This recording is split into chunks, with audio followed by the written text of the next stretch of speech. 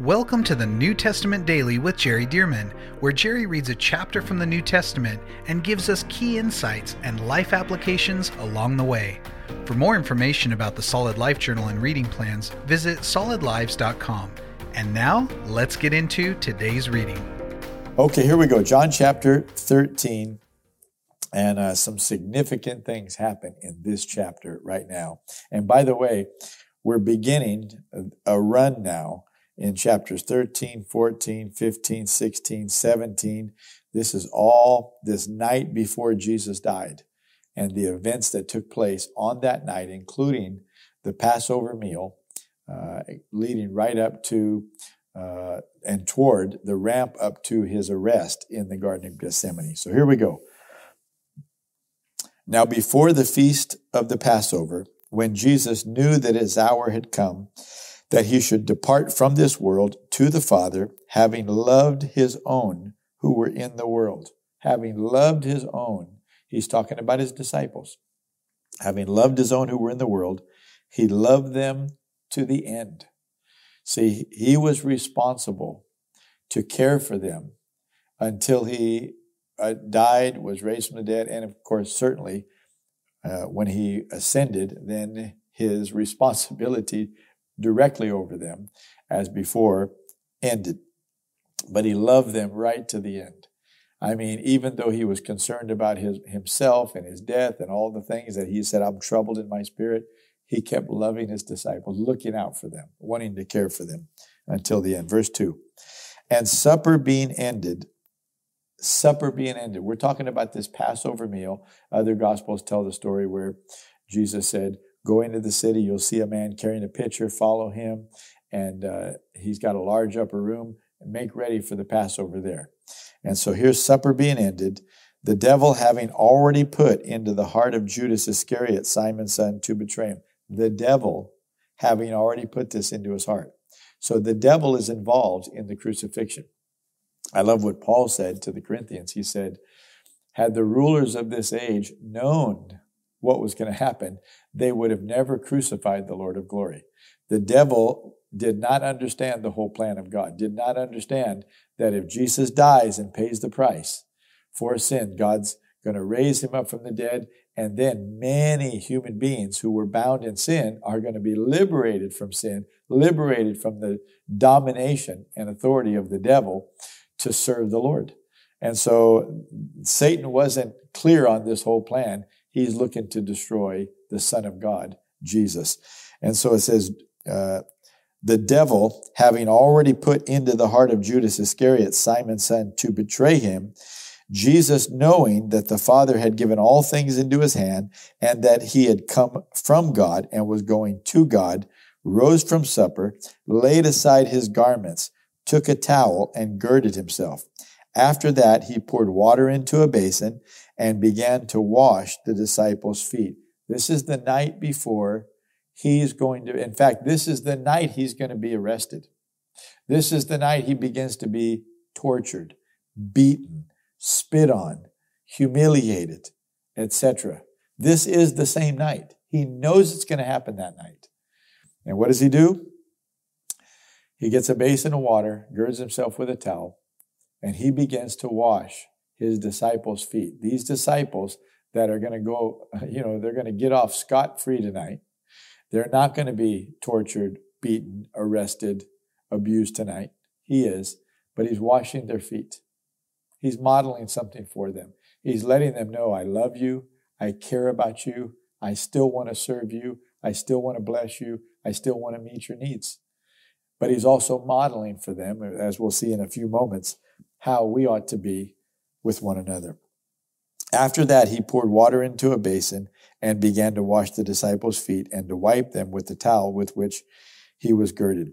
Then he came to Simon Peter, and Peter said to him, Lord, are you washing my feet? See, a lot of people give Peter a bad rap, but I'm telling you, Peter's heart here is, Lord, I want to wash your feet. I don't want you to wash my feet. You're the Lord. You're the Christ. You're the Messiah. I'm following you. It is you who is giving me life. And so Jesus answered and said to him, What I am doing now, you do not understand. Or what I am doing, you do not understand now. But you will know after this. In other words, you'll understand this later, Peter. Peter said to him, you shall never wash my feet. In other words, go ahead, serve everybody else, but no, I don't want you to serve me. I want to serve you. This is a right heart that Peter has. He doesn't understand what he's saying. He doesn't understand the importance of the implications of what Jesus is doing. But his heart is right that he wants to be the one to serve Jesus and not have Jesus serve him. So he said, you shall never wash my feet. Jesus answered him, if I do not wash you, you have no part with me. Jesus adjusts this a little bit, and he doesn't say, if I don't wash your feet. Jesus said, if I don't wash you. See, this is a bigger issue than feet. Jesus is showing, among other things here, Jesus is showing, look, this is the way our relationship has to work. You're going to go out into this world, work your job, go about life, and you're going to pick up contamination from this world. You're going to pick up contamination. And when you do, you're going to need to come back to me and be washed of your sin, be washed of compromise with my blood. And if you don't come and let me wash you, then you won't be saved. You won't have a part with me. See, so this is a process that Jesus is teaching with the washing of feet. If I don't wash you, he didn't say your feet. If I don't wash you, you have no part with me. Well, of course, Peter wants a part with him. And this is not only talking about salvation, but this is part of the ministry. If I don't wash you, you have no part with me. Simon Peter said to him, Lord, not my feet only, but also my hands and my head. So he said, well, then wash all of me. Pretty much give me a whole shower. And Jesus said to him, he who is bathed needs only to wash his feet, but is completely clean, and you are clean, but not all of you. A little reference to Judas. But notice this. Peter says, well, then wash my head and my hands also. And Jesus said, he who is bathed needs only to wash his feet. And this is clear that Jesus is saying, look, this is not just symbolic. Well, let's just wash one another, give each other baths or something. No, he's saying, look, if you're a person that's already bathed, but you're out walking with sandals, your feet are going to get dirty. Meet the need. And this is how I think this should be applied. Sometimes when I was a kid, we would have foot washing services, and I see the symbolism of that. I can see the importance of that. But really, that's not what Jesus is encouraging us to do, is to have foot washing services. And here's why. We're not mostly out wearing sandals.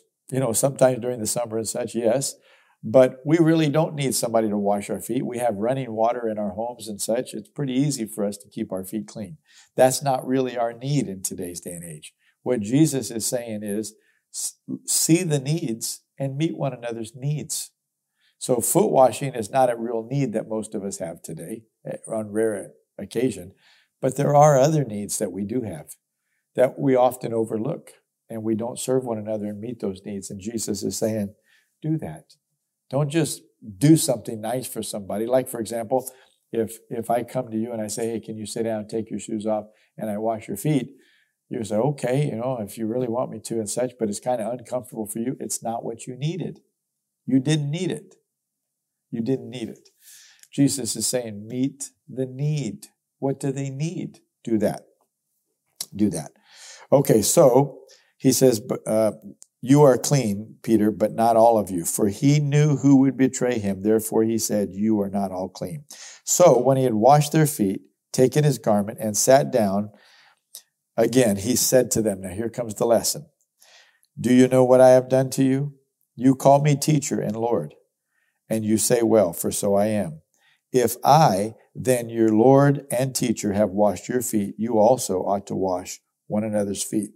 For I have given you an example that you should do as I have done to you. Most assuredly, I say to you, a servant is not greater than his master, nor is he who is sent greater than he who sent him. If you know these things, blessed are you if you do them. So here's the application. He's saying, if I, your Lord and your teacher, will do these things for you, to you, then you do them for one another. Even if you're the boss or the leader or whatever, be humble. Be willing to serve. Be willing to meet people's needs right where you are. Oh, may we all do this. May we all be like this. May we all be like Jesus and not always be demanding other people or looking for everybody to serve us, but may we also see needs and meet those needs humbly. Okay, let's see. Verse 18, I do not speak concerning all of you. I know whom I have chosen, but that the scripture may be fulfilled. He who eats bread with me has lifted up his heel against me. So now Jesus is quoting from the Old Testament prophecy about him being betrayed by one of his disciples. Verse 19, now I tell you before it comes, that when it does come to pass, you may believe that I am he. Most assuredly, I say to you, in other words, even this prophecy being fulfilled about the Messiah being betrayed by one of his own, he said, should convince you further that I am indeed the Messiah. Verse 20, most assuredly, I say to you, he who receives whomever I send receives me, and he who receives me receives him who sent me. Of course, talking about the Father. When Jesus had said these things, he was troubled in spirit and testified and said, most assuredly, I say to you, one of you will betray me. Now he's just come out with it clearly and forthrightly. Then the disciples looked at one another, perplexed about whom he spoke. They couldn't believe that he thinks one of us would actually be the one who betrays him. Verse 23. Now there was leaning on Jesus' bosom one of his disciples whom Jesus loved. That little disciple whom Jesus loved is a way that John would talk about himself. There was leaning on Jesus' bosom one of his disciples whom Jesus loved. Simon Peter therefore motioned to him to ask who it was of whom he spoke. Then leaning back on Jesus' breast, or chest, we would say today, he said to him, Lord, who is it? Jesus answered, it is he to whom I shall give a piece of bread when I have dipped it. Listen to this. And John's the only one that says it this clearly. And having dipped the bread, he gave it to Judas Iscariot. I mean, John is saying, let me tell you exactly what happened. He dipped some bread in maybe some vinegar there, like we like to do in an Italian restaurant. He dipped the bread and he gave it to Judas Iscariot.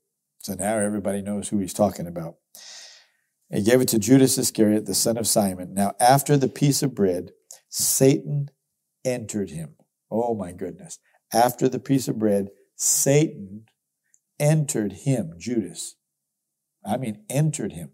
So Satan had already been influencing him, we saw earlier in the chapter, but now Satan enters him. We would generally refer to this in the church world as demon possession, but this is satanic possession. This is Satan entering him. And so we don't need to get into a theological discussion on what exactly that means, but the bottom line is, just like today we can be full of the Holy Spirit, he was now filled with satanic thoughts, satanic motives, and such. Satan entered him. And of course, this is Judas' fault. He gave place to this, and there was a progression of things happening here that he gave Satan this opportunity. Then Jesus said to him, what you do, do quickly. But no one at the table knew for what reason he said this to him. For some thought because Judas had the money box that Jesus had said to him, buy those things we need for the feast. This was the Passover they were eating, but the Passover is also the initial point of the Feast of Unleavened Bread, which happens for the next number of days. So he said, he thought maybe go give some to the poor or buy those things we need for the feast. So he says, for some thought because Judas had the money box that Jesus had said to him, buy those things we need for the feast, or that he should give something to the poor. Having received the piece of bread, he then went out immediately, and it was night. So this is already nighttime now, the night Jesus is going to be arrested.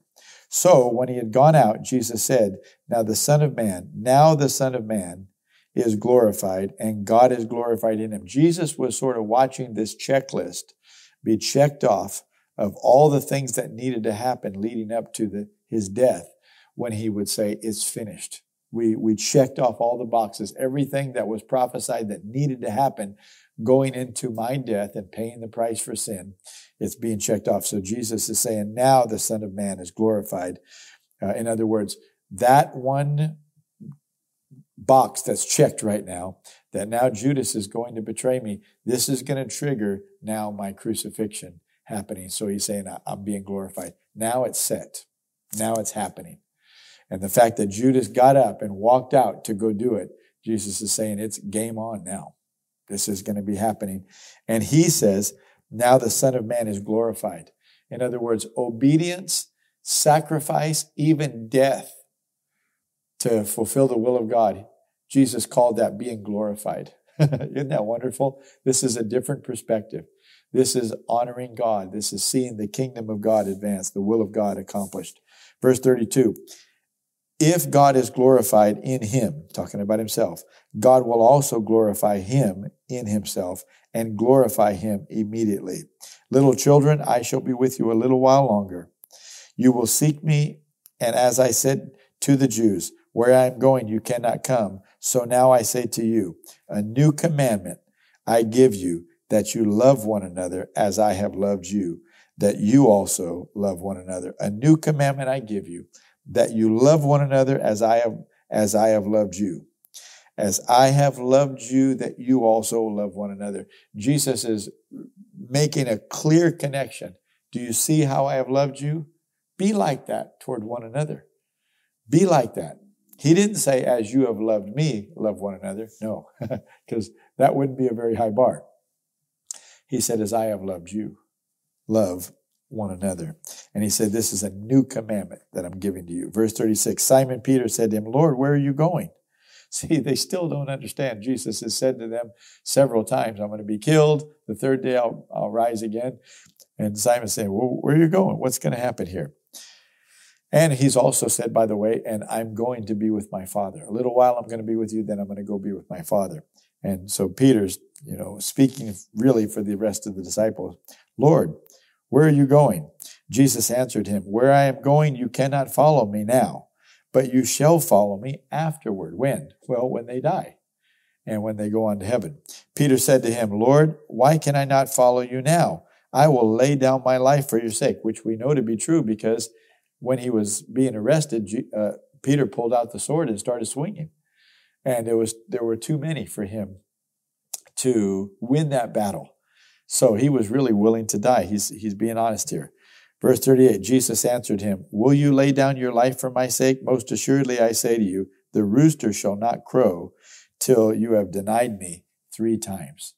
In other words, it's nighttime now. The rooster will not crow early in the morning until you've denied me 3 times. Of course, this really punches Peter in the gut because Peter doesn't believe this will happen. Okay, well, that's chapter 13. This is a whole flow of this evening, 14, 15, 16, and then, of course, Jesus' famous prayer in chapter 17. So don't miss any of these days. They're so important. This is the night of Jesus' arrest. And the words that he says in these next chapters are among the most important words in the entire Bible. So I'll see you tomorrow for chapter 14. Thank you for joining us for the New Testament Daily with Jerry Dearman. And thank you to those of you who have partnered with Solid Lives to help get this daily podcast and other resources like it to thousands of people around the world. If you would like to partner with Solid Lives, visit solidlives.com/give. To find out more about the ministry of Solid Lives, how you can be a part of this church planting and disciple-making movement, or for more great teachings and resources by Jerry, visit solidlives.com. We also want to invite you to check out Jerry's other podcast called The Jerry Dearman Podcast. Here, Jerry shares with us at least weekly from God's Word, challenging us and equipping us to fulfill the amazing plan that God has for our lives. You can find links to this podcast as well as Jerry's YouTube channel online at solidlives.com. Thank you again so much for joining us, and we'll see you right here tomorrow as we jump into the New Testament Daily with Jerry Dearman.